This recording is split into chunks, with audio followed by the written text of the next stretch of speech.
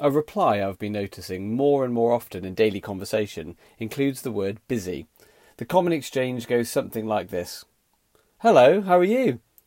Well, really busy. Often partnered with rolling eyes and a sigh, with an inflection of voice that suggests they'd rather not be so busy. This is quickly followed up with a list of everything the recipient has got going on right now. Another common reply used to be, very well, thank you, and yourself? But I'm not noticing this so much anymore. Back to busy though. At first I wondered if it was just my time of life with a young family and so many commitments with work, home, community and so on. I asked myself, is this just selective attention? My mindset filtering for busyness? Is this a sociological trend that has some deeper meaning as to the way society is functioning? Is it to do with the expectations people are placing on each other? Is it a cue for blaming the popular media? So I started paying more attention to people's responses when I asked them how they were, but also noticing when others asked the same. A true piece of unscientific and completely anecdotal research, if ever there was one.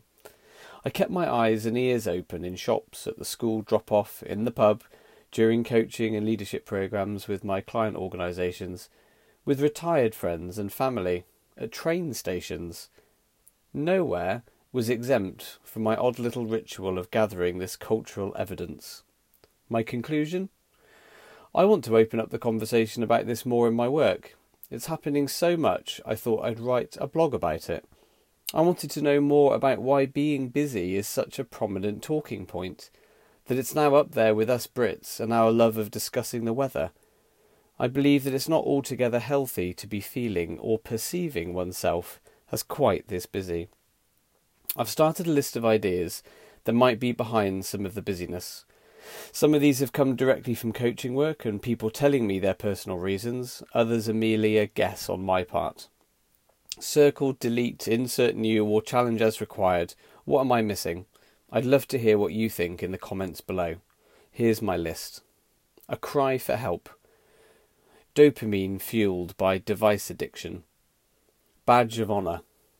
Secondary gains such as self-esteem or confidence. Delusion. Socio-economic changes in the labour market, family and cost of living. Brexit. Well, I had to include that, it's brought up a lot. Aspiration. Excitedness. A way of venting. Feelings of failure.